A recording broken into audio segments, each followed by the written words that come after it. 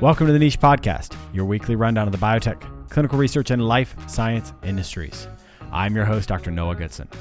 This week, billion-dollar amendments, billion-dollar funds, GSK gets an oncology nod from FDA, and two stories in clinical research.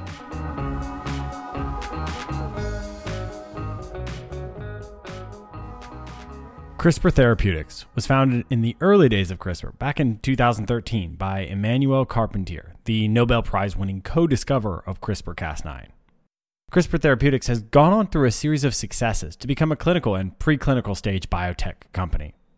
Their lead candidate, CTX001, is an ex vivo gene therapy in development for beta thalassemia and sickle cell disease. Vertex has been their key partner in this pipeline. This week, their partnership has shifted. This latest amendment moves them from 50-50 partners to 60-40 partners. Vertex will pay $900 million upfront along with $200 million in milestones. The shift sees Vertex become the lead on later stage trials and rollout. Vertex is on the rise with massive increases in revenue and profits last year, and they're much better positioned to move CTX001 to market. CRISPR Therapeutics can then roll the $1 billion back into their pipeline and focus on their technology development and their key skill sets. Versant Ventures has raised just shy of $1 billion for investment into 20 new biotechnology companies. The fund has been up and running for some time, with major growth across the last 4 years and a self-reported $3.2 billion under management. Their most recent public increases include $400 million in 2017, $700 million and $100 million in separate raises through 2018. This latest $950 million raise focuses on three specific vehicles. $560 million will go to about 20 early-stage biotechnology companies. $140 million for Series A or later, and then $250 million are earmarked for Series Bs. Their current list of companies includes numerous startups that passed through sales or acquisition pipelines. Of note, in light of today's show, Versant was the sole $25 million investor in CRISPR Therapeutics Series A. Small picture, Versant Ventures continues solid progress. Big picture, still a lot of money flowing into biotech. Developing a new product in the biopharma space is incredibly challenging. There are design barriers, capital to raise, and regulatory hurdles. The SCOPE method provides consultative solutions to navigate industry-specific challenges.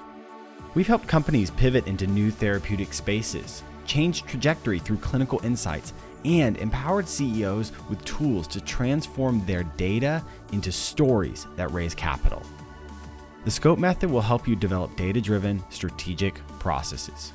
Find out more at thescopemethod.com.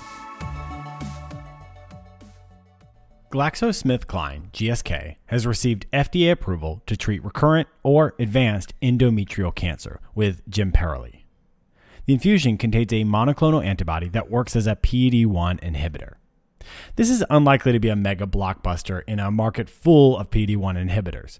However, it does show that the FDA is ready to seriously consider analogous treatment approaches that have a unique output for specific diseases. Since cancers often have tissue-specific mechanisms of action, this kind of personalized medicine approval may continue to advance therapies to the market that are similar but applied to unique disease states. Medable, the decentralized clinical trials platform, has been on a roll, raising millions in capital, including $78 million just this month. Now, they've signed a major deal with Syneos as a decentralized clinical trials solution. The partnership seems on the surface to be all-encompassing for everything from e-consent to e-COA. But I'm not sure what this means for the competition, since Syneos also launched a deal with Science 37 to do seemingly similar stuff just over a month ago. Is Syneos just trying to offer folks a choice, pitting vendors against each other? I don't have the inside information to tell you, but Syneos certainly seems willing to play the decentralized field. One of the key components in clinical trial execution is partnerships with sites. Yes, I'm always going on about how decentralized clinical trials are on the rise, but that doesn't mean owned sites are going away anytime soon. However, they are evolving. This evolution means that who owns these sites may also be shifting. 2 weeks ago, Navimed, a private equity firm focused on healthcare, announced the acquisition of Velocity Clinical Research from GHO Capital. Velocity Clinical Research owns 16 research sites and has been involved in more than 5,000 clinical trials. The value of this deal is not disclosed, nor is the long-term vision for Navimed to grow VCR. Maybe this deal is just portfolio shifts, but we'll definitely keep our ear to the ground across the next couple of years to see how the role of these owned site networks evolves in the clinical research space. 2 quick announcements.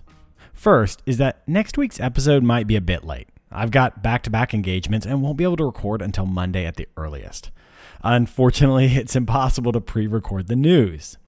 Second, we've got an amazing interview with Dr. Amir Kalali, the founder of CNS Summit and DTRA. If you listen to this podcast, then you 100% want to hear about the work he's doing. That should drop into the feed at the back end of the first week of May. Stay tuned. Thanks for joining me on the Niche Podcast, your weekly summary of the top news in the biotech, clinical trials, and life science industries. You can learn more at thenichepod.com or find us on your favorite podcast app. Like, comment, subscribe, and most of all, share with your friends. If you like what you hear, please rate and review. It really helps us.